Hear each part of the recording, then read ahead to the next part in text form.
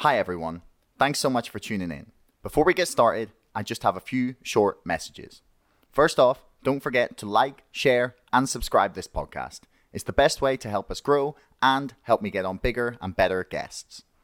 Also, don't forget you can pre-order my book, To the Moon, The GameStop Saga, right now by following the links in the description below.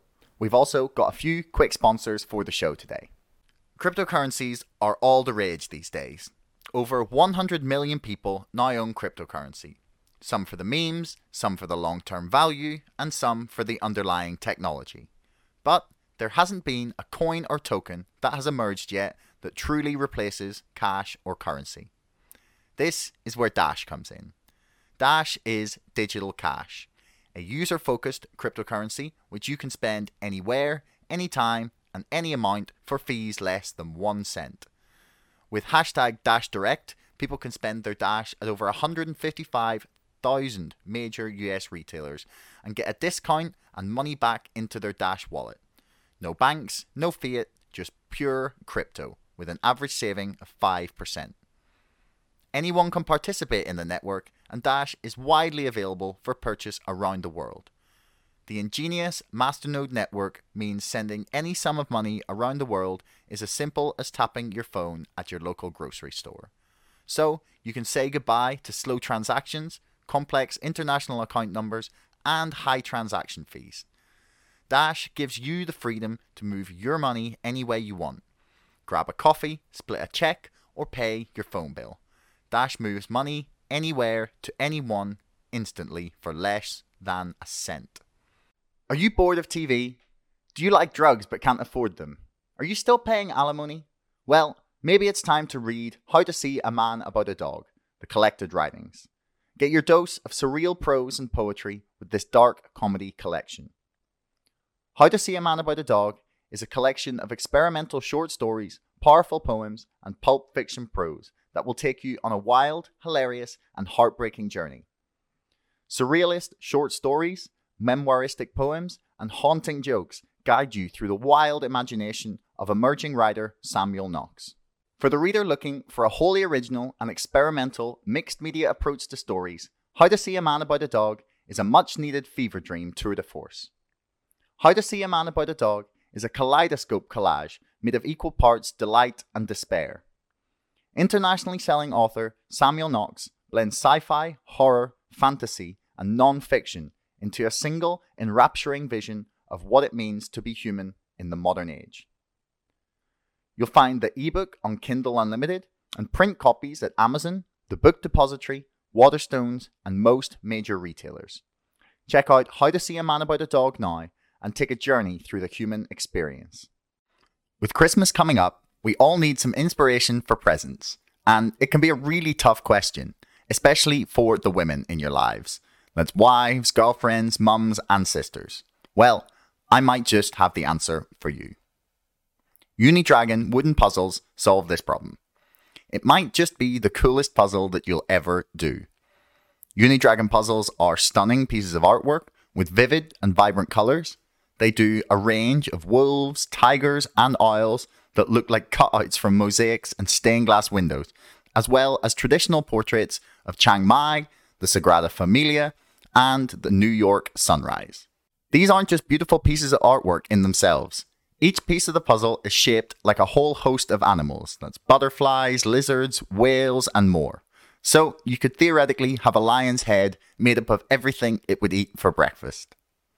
The best part is that listeners of Chatter will get a 10% discount by using the code CHATTER. That's CHATTER. There are different packs for children and adults, and each puzzle is packed with a premium wooden gift box. New puzzles are released every month, so keep an eye on the website for new designs coming out all the time. Get a fun puzzle, a colourful and unique piece of artwork, and a great present all in one. Go to unidragon.com or .eu or follow the link in the description below. And don't forget to use your discount code CHATTER for 10% off your puzzle. That's Unidragon. Puzzling artwork and a truly unique gift. Links for everything will be in the description below. So check them out and then please enjoy the podcast.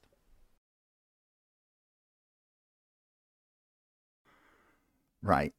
I believe we're live. I hope we're live.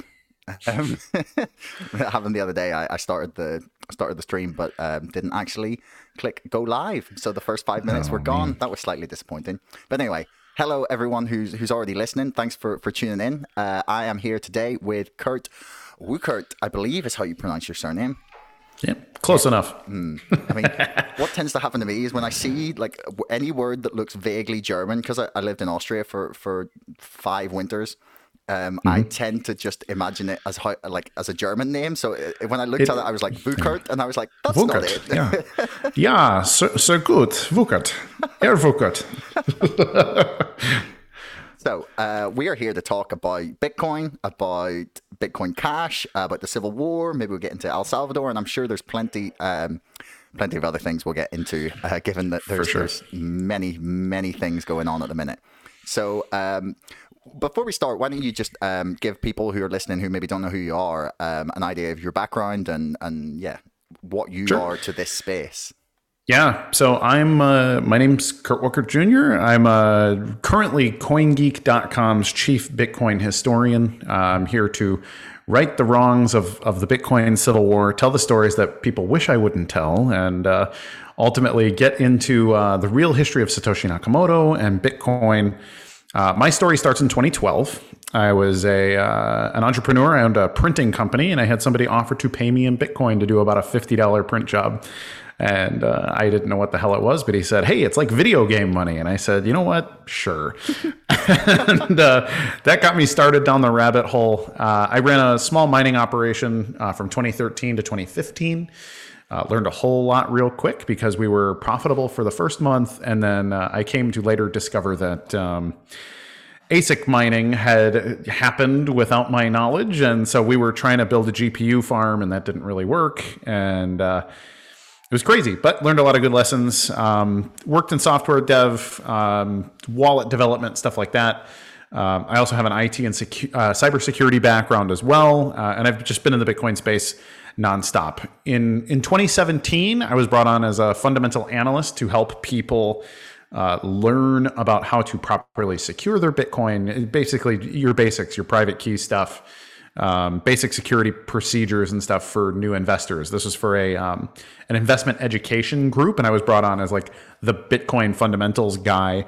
So I would walk people through, here's all your basics, and then people would ask, history, and it turned into me just talking a lot about like, well, here's what Bitcoin used to be like, and here's how, here's this guy and that, and here's who funds them all.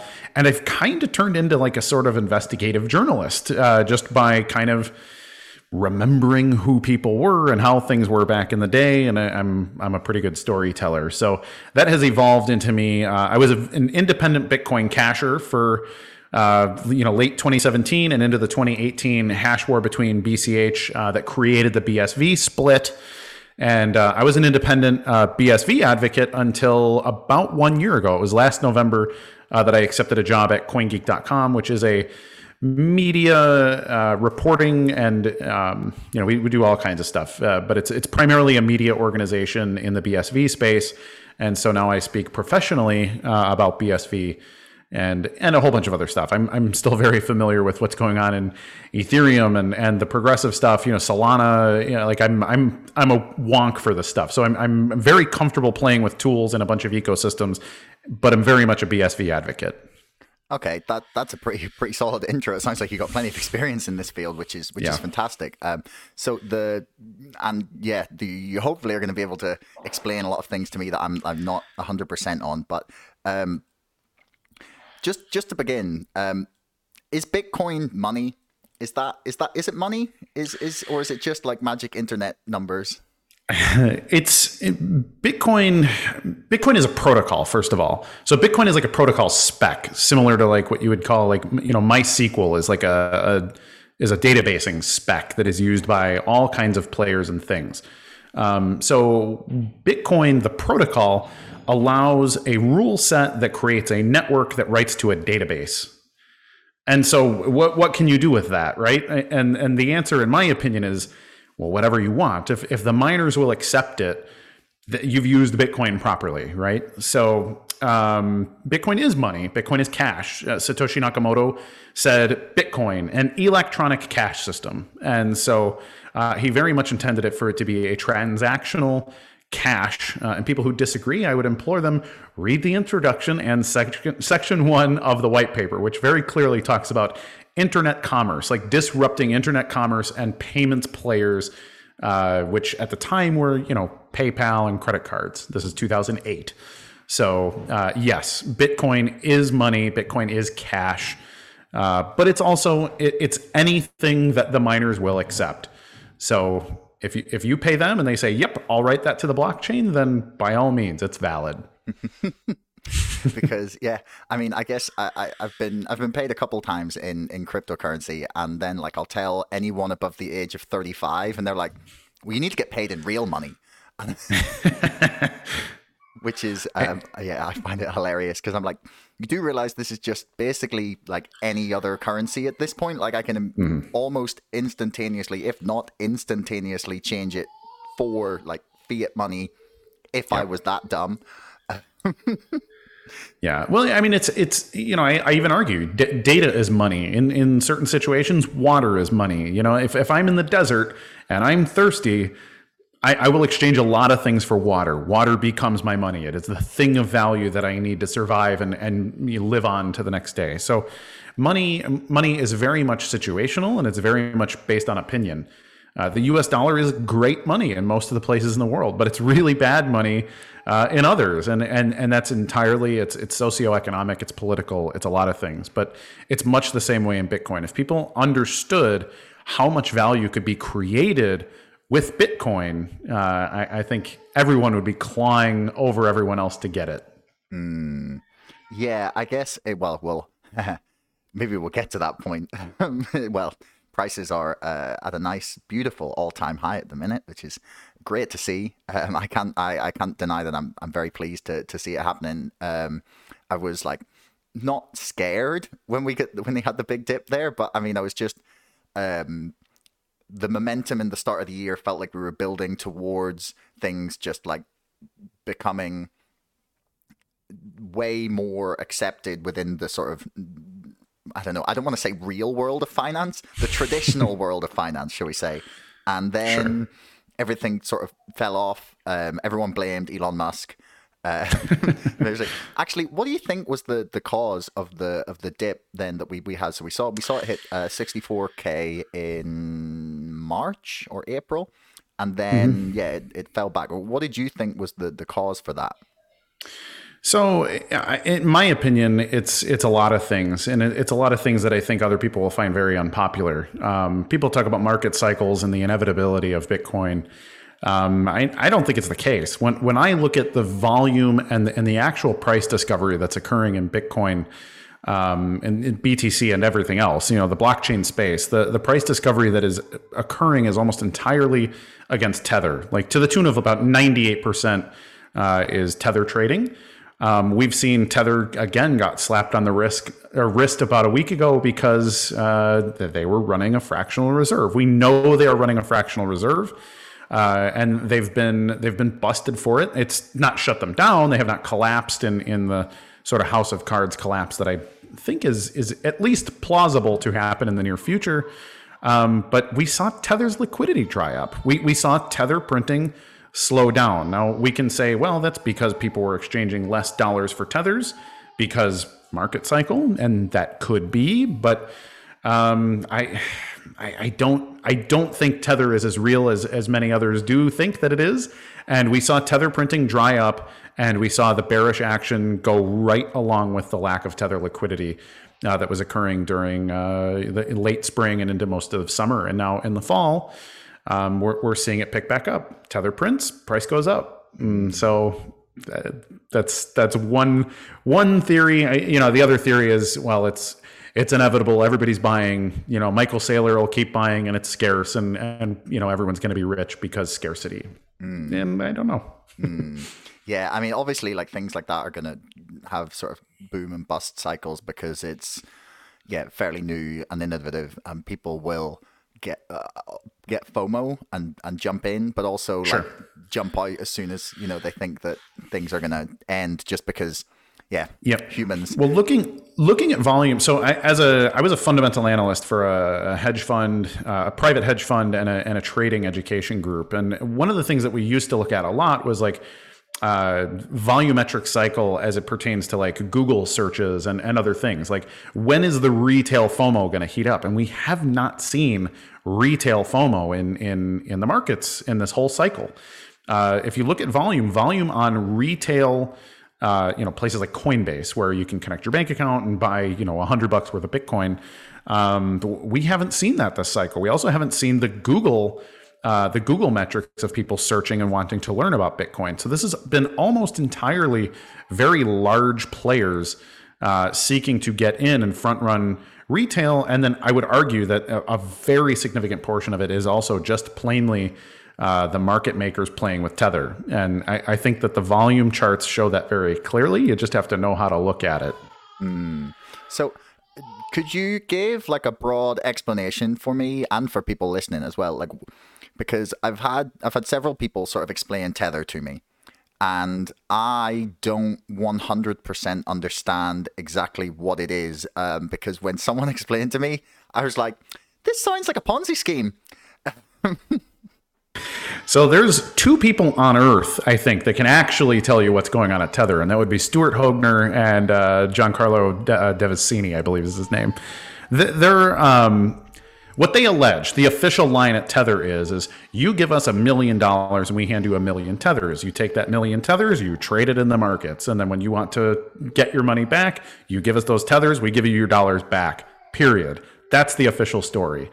The real story we know is some combination of, you give us dollars and we'll invest it in, maybe we're giving loans to mining operations who still want to hold on to their Bitcoins rather than sell their Bitcoins to pay their electric bill. We know that there's something to the tune of 95% of all of their collateral is not cash. And this is a problem because if you've studied the history of money and the history of banking, bank runs occur when too many people want their damn cash back. And Tether is sitting in what they claim are low risk sort of bonds, commercial paper, which is debt. It is unsecured commercial paper, meaning debt to companies that may or may not be able to pay that debt back in a pinch, and other things. Now, that can be okay to a certain degree. A really conservative bank might hold 20% commercial paper, but what it looks like is Tether is holding to the tune of up in the 90s of non-cash assets. We've seen in some of their reporting and legal stuff that some of what they are holding is Bitcoin and Ethereum and other things itself. So it's a derivative of cash collateralized by Bitcoin used to pump the price of Bitcoin in like this terrible vicious cycle. So this reminds me very much of bundling up bad home loans and trying to sell them as AAA home loans because, well, they're only 20% bad home loans and they're probably not going to crash. And it's a big house of cards, in my opinion. Maybe it crashes, maybe it doesn't.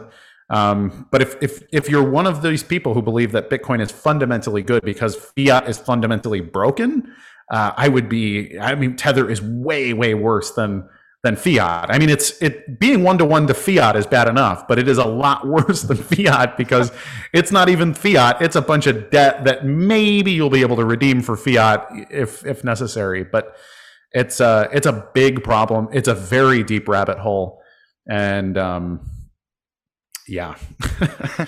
That's all right. Well, we're mainly here to talk about Bitcoin, and Bitcoin Cash. So, why don't you give us like say a brief history of the fork and what the two different sides were arguing for or trying to get?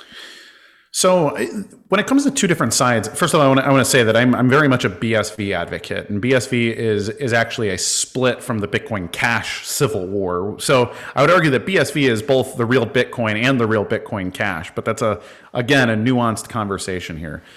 Going back to at least as far back as 2013, there was a discussion on the best way to scale Bitcoin. That falls into two very distinct sides. The first side, BTC, says that we should never change the block size limit, and we should only tinker in the software and make blocks more efficient. And then we should make very fundamental protocol changes to allow transactions to occur in other channels, Lightning Network being one of them, but Liquid being another. And there's been propositions of other things like, let's build a separate network that allows Bitcoins to transact. I think another one right now is very clearly Ethereum. There's more BTC on Ethereum than there is on Lightning Network because that's just what people want to do with it. And think about that. It's a weird one. Yeah. Could you explain how the fuck that works? So it's not even on Ethereum. It is tokenized. So let's say you want to play with one BTC in an Ethereum DeFi contract, and me and you are going to act as custodians. We put that one BTC into a smart contract where we both have the keys. We both have to sign to move it, and then we issue an Ethereum token that is worth one BTC. And we promise to redeem it in the future. It's like what they're doing at Tether. It's here's your dollar here. Here's a 1-to-1 Tether that represents $1. So that's what's going on with BTC. And because you cannot do smart contracts and all this different stuff on BTC, it makes sense to lock that BTC up and transact it on whatever network that you want to do something with it on. That's funny because smart contracts were first deployed in Bitcoin. The original Bitcoin protocol allowed for tokenization, NFTs. You could build all kinds of stuff up in the stack. This was all shut off really, really early, actually. This is between 2010 and 2013. They shut a bunch of this stuff off. They added a bunch of different things. They started to tinker with the protocol the second Satoshi was no longer in the picture. And this pissed off the people that knew Satoshi. Like, there were developers who had personal relationships with him. And so this is what guys like Mike Hearn and Gavin Andreessen and Jeff Garzik and some of these other early guys. And when the sophomore class of developers showed up, these are like Peter Todd, Greg Maxwell, Peter Willey, various others. They were like, well, no, Satoshi didn't know everything. He wasn't right about everything. We're the software experts. We're going to fix Bitcoin. Well, they were the Bitcoin originalist types that said, no, Satoshi was very clear that the protocol is set in stone at version 0.1. Like he was not ambiguous about Bitcoin being able to scale on chain. You just allow miners to accept larger blocks should they decide to, and then we go forward from there. Well, it's turned into an extremely toxic civil war. Every proposition of, hey, let's do a client that can mine 2 megabyte blocks. They were DDoSed, they were harassed, they had their keys revoked, they were kicked out of the conversations in the Linux Foundation, they had their keys revoked from GitHub. It was like, if you suggest larger blocks, you are gone. You're not a Bitcoiner, get out. And lots of people left literally under threat in many circumstances. Like, hey, my family is at risk at this point, and I'm not even getting paid. I'm a volunteer. I was friends with Satoshi, but if it means somebody, DDoSing me off the network and me losing my real job and, maybe my family being physically harmed, peace out. Good luck. You guys suck. And so there was a lot of that for a while too. And then it culminated ultimately into the honest nodes of the network, the mining nodes saying, okay, we're going to split the ledger and we are going to try a 2-chain solution. This is BTC and BCH, Bitcoin Cash. Things did not go the way that they were expected. And the reason is ultimately they didn't really try the Bitcoin protocol properly reinstated in Bitcoin Cash either. And Bitcoin Cash had a bunch of people that were also small blockers. And so myself, I was vaguely supportive of Bitcoin Cash. I didn't love the idea. I would have fought forever for the BTC ticker and all of that. I think the fight was worth it. But then ultimately, I was a small voice among big ones, and Bitcoin Cash was split. And I said, okay, well, that's the version I support. Like, it is the roadmap toward restoring Satoshi's vision of Bitcoin, which frankly we have not tried. Between 2010 and 2017, we didn't try Bitcoin as Satoshi envisioned it. And if we believe Satoshi had any value at all, isn't it worth trying his idea? And then by 2018, about a year later, we were all fighting again in the Bitcoin Cash community because a certain number of them said, we don't really need to raise the block size limit. And those of us who became the BSV community, we were saying, all right, well, the original Bitcoin didn't have a block size limit. It didn't have all these script limitations. It didn't have all these things.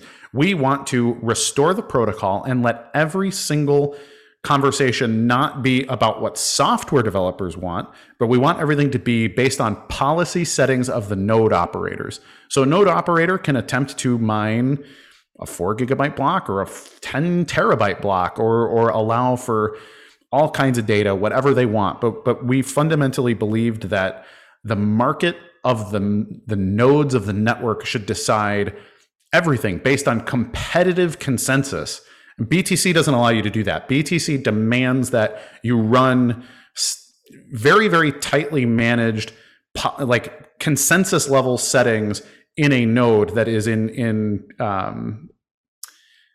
run in consensus with Bitcoin Core, the reference client, and that reference client does not allow you to move any direction. It is a very tight and narrow lane that they force you to go down. So that's the very short version of why there is a BTC, a BCH, and a BSV on the SHA-256 algorithm. I think people should be aware that the miners, the mining pools that you hear of, the big names, your Ant pool, your F2 pool, via BTC, Mining Dutch, BTC Top, all of these pools, they mine all three chains.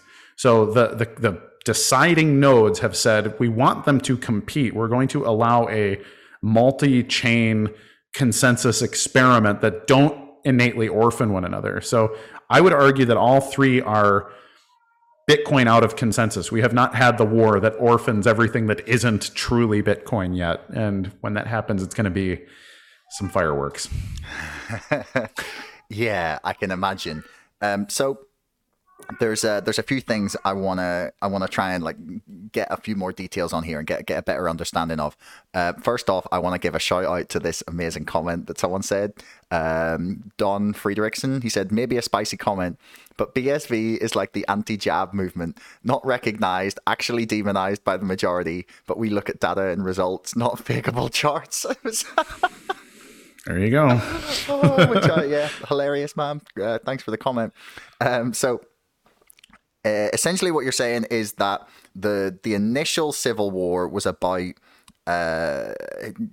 in a nutshell, it was about the block size. Then the Bitcoin Cash people split off, and then there were some people who thought that there should be like a limit on the block size. Is that so? BSV is the only implementation of the Bitcoin protocol that does not have a software level block size limit.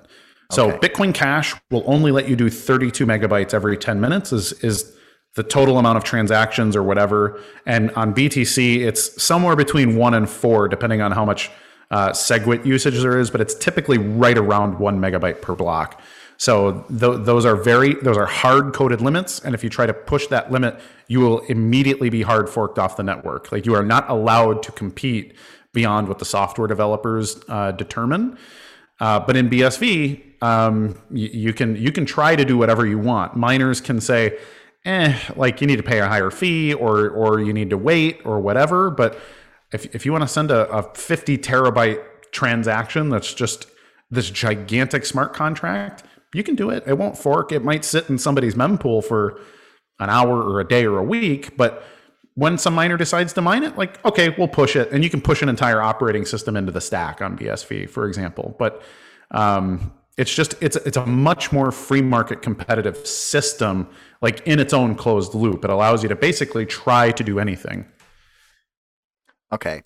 So the question that, because I kind of get it, this is what I was saying before. Like I've spoken to quite a few people in this space, and like I'm really trying to get like a good grasp of all the fundamentals of it. So why is the block size so crucial? Like what is so fundamental about that people fought so viciously, by the signs of things, about it? Sure.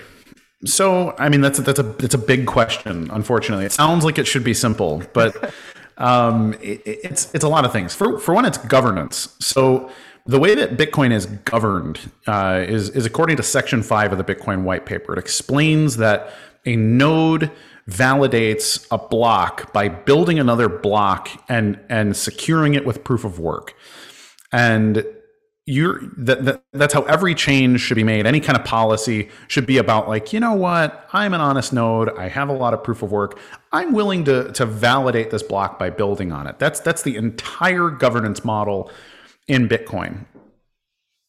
The BTC people have said, no, there's also a social consensus aspect to things. Like, you don't necessarily have to be a block building node in order to have an opinion about network consensus. So they created like the Bitcoin improvement proposal system they call BIPs today. So like Taproot has a certain BIP number and is going to be implemented because of a specific flag day vote. So it's democratic in that way, right? So you have this sort of social group of, do I want Taproot? Do I not want Taproot? And it's like a yes or no. And everybody signals with their nodes, even though those nodes are not providing proof of work. And then they agree to accept Taproot transactions after a certain date, a flag date. So they're having what's essentially an election in Bitcoin, but they're changing the governance model. Like, there is nowhere in the white paper or the protocol spec of, if you read the way that it's governed from a software standpoint originally. So all this stuff is like, it might be a good thing. Maybe Taproot is a good idea, but it undermines the governance and the rules of the network. And if Bitcoin is not governed by the rules by which it's established, you have to ask, well, who has the authority to change the governance model of Bitcoin? And the response from people is, well, everyone, if we all collectively agree to change Bitcoin. It's like, okay, that's fine, but a democratic money is not a hard money. It is not sound money. If you can vote to change the fundamentals of the money, is that not fiat currency? Is this not the problem that we have now? Is that there's a group of people that can change the rules of the money, right? And so that's sort of the philosophical underpinnings of it. And so for big blockers, we looked at it and said, Satoshi gave us a fixed protocol secured by proof of work. And if we want to be able to scale Bitcoin, there has to be more transactions per block. And if you have a hard-coded 1 megabyte limit, you can only do about 7 transactions per second at the very best. So that's BTC's max limit, is you can't get more than 7 per second, or about 6 megabytes per hour can go across that network. That's the hard limit. And that isn't nearly enough for 7 billion people to use Bitcoin, right? So it demands that you have to use other systems, other network resources, either like a Visa secured by Coinbase and, all this custodial crap. And that really undermines what Bitcoin was supposed to do. But with a bigger block size, maybe there's only 100 users right now, and so you only need a kilobyte sized block. But then on Black Friday, there's going to be a lot more people using it, assuming we're using it as a global cache, right? And so maybe on Black Friday, you need to have successive terabyte blocks go by in order to maintain the governance and the rules of the system. So Lightning Network or any other off-chain solution is essentially, it's a separate network entity with separate network rules. And people would argue, well, if you're only transacting in pennies or whatever, it doesn't matter. But I would argue every Satoshi matters. Every Satoshi matters very much. And saying that some Satoshis should be allowed to be used in a different rule set tells me that you don't understand just how important the rules of a sound and hard money are. And so in order for Bitcoin to let every Satoshi be governed the way that a Bitcoin is supposed to be governed, for us to trust it to be sound money and hard money, we have to be able to submit every single transaction that occurs to the proof of work of honest nodes. Otherwise, we're not talking about Bitcoin. Bitcoin is very specific. It's very particular. And, and this is why we have civil wars, right? It's exactly the same thing. Like, think Israel and Palestine. Like, both sides really care about doing the right thing with their property rights and their religious heritage and all these things. And there are good people on both sides of that say, hey, my family's from here 10,000 years ago. And there's somebody on the other side that says, yeah, and my family's from here 10,000 years ago too. But we disagree, and we disagree on these very fundamental things. And it comes down to, can we establish truth, real truth? And with certain things like that, it's a philosophical discussion. But I would argue that Satoshi's writings, which are publicly available, the Bitcoin white paper is publicly available. And if you break it down and say that Bitcoin is a rule, it is a set of rules that give us a hard money, that it matters to make sure every Satoshi is governed by that rule set. or else it's all up for grabs. If anything's up for grabs, it's all up for grabs. And that's really my position on it. And it is the big block Bitcoin position on it, is that Bitcoin is fundamentally good, and it should fundamentally be kept all in one rule set. And that's okay. it. Yeah. So there's the one thing I love your every Satoshi matters. That's amazing. You should get that on a t-shirt, man. Thank you. But the one thing I would say is that it seems like, just from what I understand about this, is that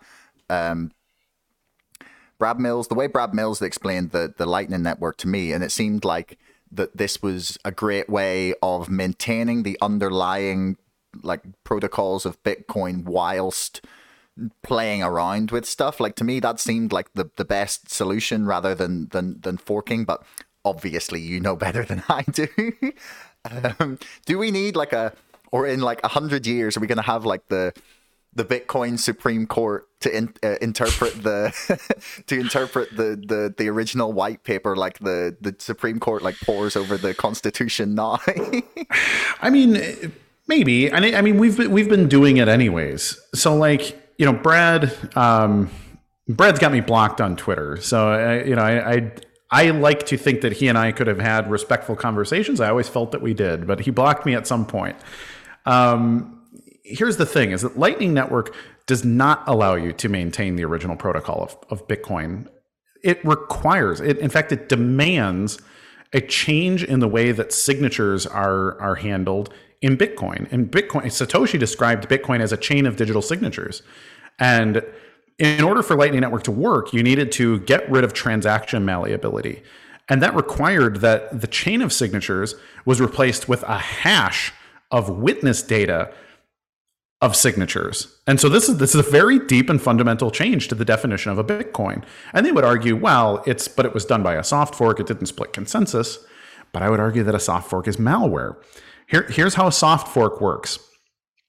I make a protocol change. I change some rule about Bitcoin. I break a rule, but I break it in such a way that I wrap it in an envelope, all these new transaction rules. So these are SegWit transactions. And on the outside of the envelope, I say, read this hash. Don't read what's in the envelope. Just trust that the sender of the envelope is good and that the postage is paid.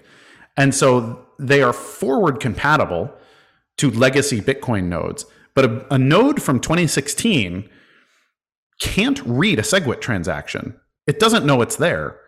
It is reading the envelope that is saying, don't worry, this envelope is full of valid Bitcoin transactions. Let them go through. And so this is a very deep undermining of consensus. This is an undermining of proof of work. But it was a necessary change in order to hash signatures, because a hash can't be changed. A Bitcoin signature is what's called malleable for a certain amount of time while you open up a channel in the Bitcoin stack. But when you hash it, then it's solid. It cannot be changed. And this is crucial because Lightning Network is a separate network.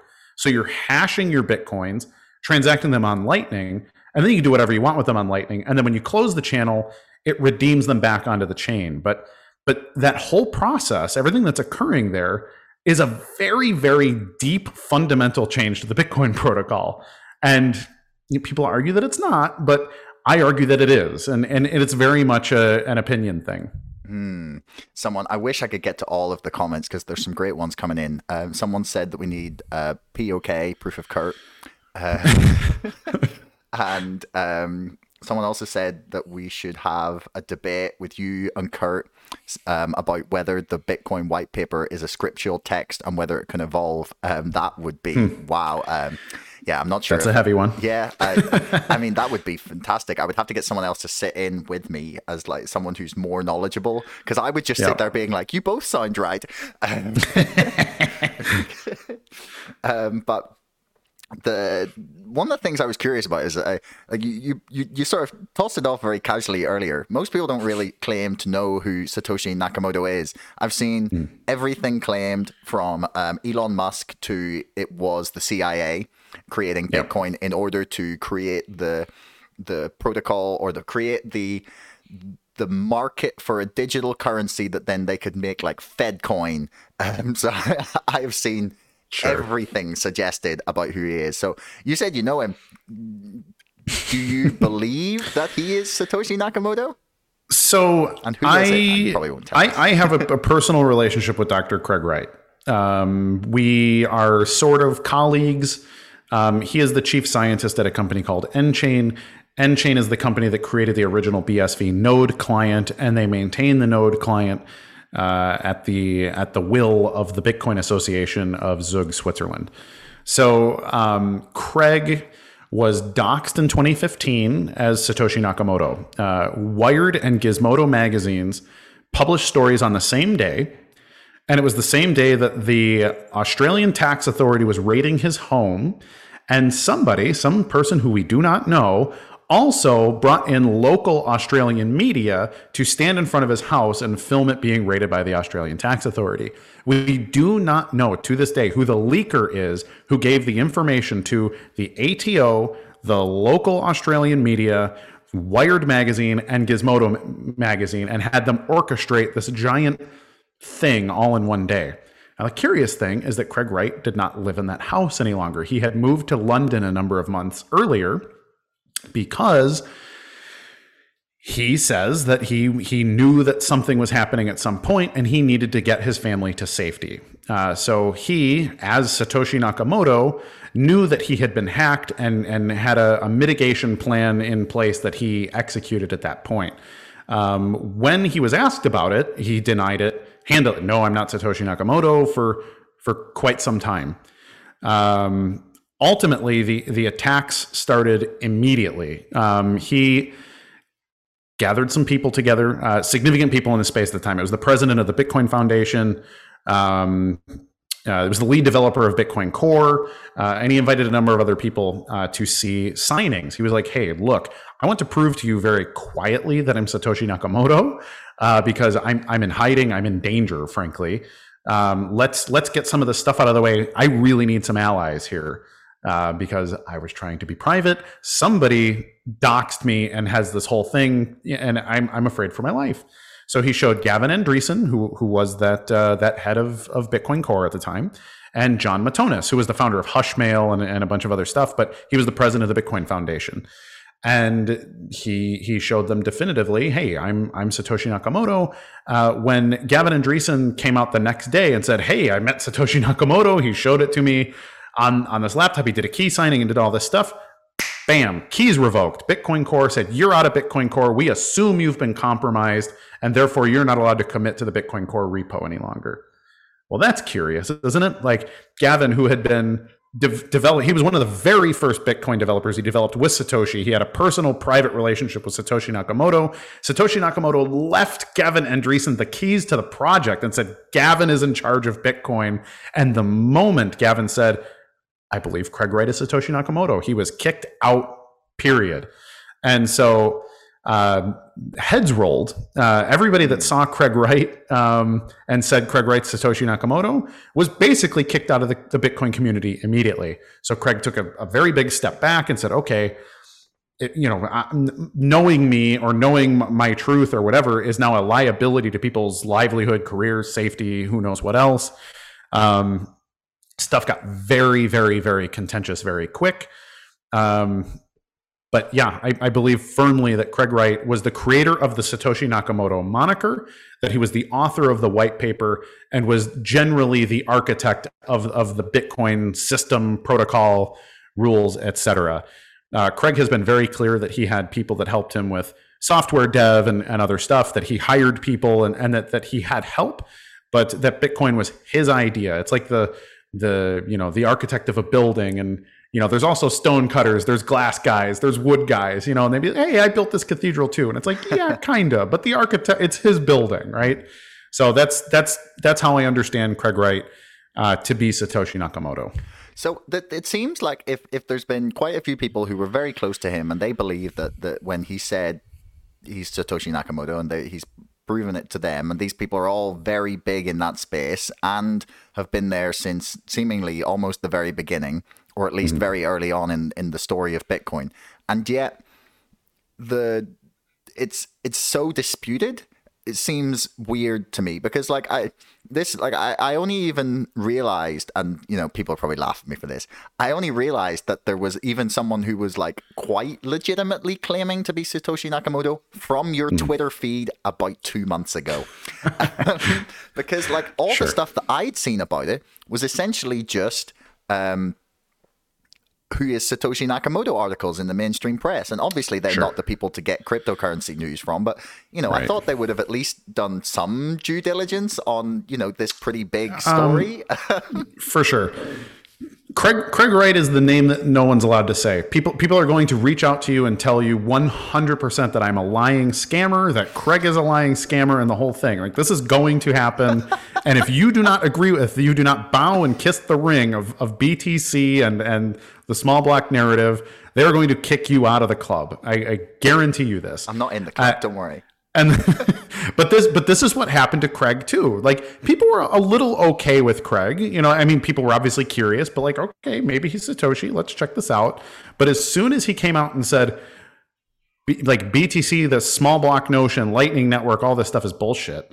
Bitcoin was always intended to be no block size limit, no protocol limits, no any of this. It's supposed to be the data ledger for global commerce, period. All commerce should be on Bitcoin. It was like, oh no, that flies in the face of everything that we have built our reputations on. And ultimately, I break it down to there's a lot of venture capital money that was given to a lot of development groups between 2014 and 2015. Blockstream was given about $40 million by MasterCard Ventures in 2014 to establish a professional Bitcoin development group. And I would argue that MasterCard has a major conflict of interest in being one of the primary funders of Bitcoin development, right? So Craig flies in the face of their portfolio, period. I think that is the biggest aspect of it, is that, hey, BTC is not supposed to look like this. This is not what I created as Satoshi Nakamoto. And so what he tells them is that ultimately the protocol, when you make a protocol change at all, so there's a soft fork, hard fork, whatever, if you change the protocol, the MIT license is very clear that you need to express that change with a name change. So BTC making a fundamental protocol change means that it's not Bitcoin, even if it synchronizes, if it's the longest chain and the most proof of work and all of that, because the governance is what matters. And so it's a ticker war. It's like a social war about understanding what is the real Bitcoin. And that is a conversation that is too philosophical for most people. and there's a ton of money tangled up in it. Like, here's the thing. BSV has heavily underperformed the markets. And therefore, people will say, well, yeah, because that indicates that it is a scam. And I would argue, well, no, the powers that be, the wealth structures of the world. So if you look at like Silicon Valley venture capital, if you look at the central banks of the world, you look at the World Bank. Do you know who's one of the biggest advisors to companies like Lightning Labs and Blockstream and Coinbase and Kraken and BitGo and Grayscale and CoinDesk, the media company, Abra Wallet, Fireblocks. Who else? We got a bunch more. We got Genesis Trading and probably 50 more brands. The lead advisor is a guy named Larry Summers. Larry Summers is a former World Bank president. So if we're talking about disrupting global finance, we have handed the advisorship of all of these key brands and infrastructure partners and developers, all these different things in the space, and we've given it to the former World Bank president. This was a guy, he was a policy advisor to the Clintons in the Clinton White House. He's a former Harvard, I believe is the president of Harvard University and things. But then look at the other people in that organization. The other people in that organization include people from Bain Capital, which was Mitt Romney's venture capital firm. I'm very familiar with that. There's Barry Silbert, who was a big, serious Wall Street guy. And these guys are paying the salaries of all of the people who are influencing the direction of BTC. So, I mean, just the fact that they own CoinDesk. CoinDesk is looked at as the definitive authority in reporting on the entire blockchain economy. but they are owned by a portfolio company of MasterCard Ventures. And so you are getting fed information about what is the best blockchain? Why does it have value? How do we determine what is good? And you think that you're not being propagandized, but every bit of information is coming from people who are paid by MasterCard to tell you what Bitcoin is. And it's a massive conflict of interest, and nobody's going to tell you except this guy. And this is why people like to say I'm a conspiracy theorist and all this stuff. But go ahead and look. You can look it up. MasterCard Ventures created Digital Currency Group, and Digital Currency Group has the portfolio of essentially every brand that matters in the entire blockchain economy. And so this decentralization thing is decentralization theater. And we're all being paid off to go along with it by becoming fiat rich. You know, if I just made 10x gains in the last year, I'm going to be like, you know what? Maybe it's good anyways. And like, let's move on. I'm appreciating these gains here, right? Wow, I mean, the comment section is really loving this. Actually, they're agreeing with you. There was a lot of fighting, but they seem to have like focused around the consensus that DCG are evil, basically. And whenever I see anyone labeled with conspiracy theorists these days, I'm like, what have they got to say that's important? That's just my immediate reaction. Right. I've seen too many people saying important things called conspiracy theorists to dismiss anyone now. Like, it's because I don't know. I get that feeling that the mainstream press and I don't know, the establishment as such, the globalists, whatever you want to call them, sure, the rich people who are in the positions of power, basically. I love that people pretend that they don't exist, because it's like, are you stupid? Of course they exist. Right. Like, yes. Rich people have each other's phone numbers and they do whatever they can to stay rich. That's not a crazy suggestion. Right. So the unfortunately, we're running out of time here because I really have to run, unfortunately, soon. But the last thing that I wanted to ask about, since I put it in the title of the thing, was El Salvador. Like, how do you think this experiment has run so far? And what do you see happening going forward? I think it's a shit show. I think the people... President Bukele is increasingly unpopular. I would argue that he's a fascist dictator. He brought the military into parliament to kick out the Supreme Court and do all kinds of things. He has done a number of unconstitutional things in El Salvador. He is by all means a dangerous actor on the world scene, and the only thing that matters is that he is not wealthy enough to cause a whole lot of threats to a whole bunch of other things. But I believe that he looks at the coming aristocracy that the BTC people are hoping to establish. And he's a young guy. He's not unintelligent. He's actually very sharp. He's very enthusiastic. He's a good leader from a rhetorical standpoint. He understands politics. And he's trying to get himself in early with what he sees as a new technocratic aristocracy. He wants to be a world player. So he is looking and saying, okay, what are the first world progressive tech-minded people doing, and how can I join that early? I think that's 100% what's going on in El Salvador, because we're talking about a country that is living, most people are living on less than $1 a week. They don't even have internet in most of that country. So converting to a Bitcoin economy doesn't even make sense in a very practical standpoint from their base tech, not to mention the tech limitations of BTC itself. But they have their wallet situation with Lightning Network, and there's like a federally managed Lightning Network wallet and all these things. And, people are acting like, hey, this is good for Bitcoin. This is good for freedom. And it's like, no, absolutely not. There is a government mandated, government controlled Lightning Network wallet being issued by a fascist dictator on a group of people who do not want it.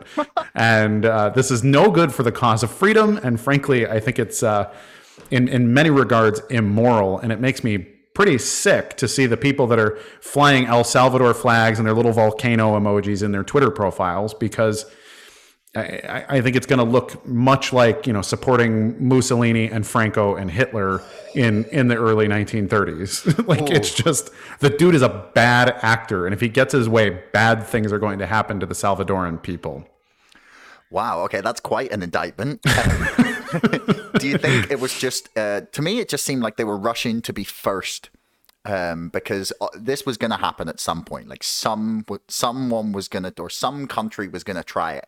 I half expected it to be some sort of African dictator. Although Akon's doing his own thing in Uganda. Yep.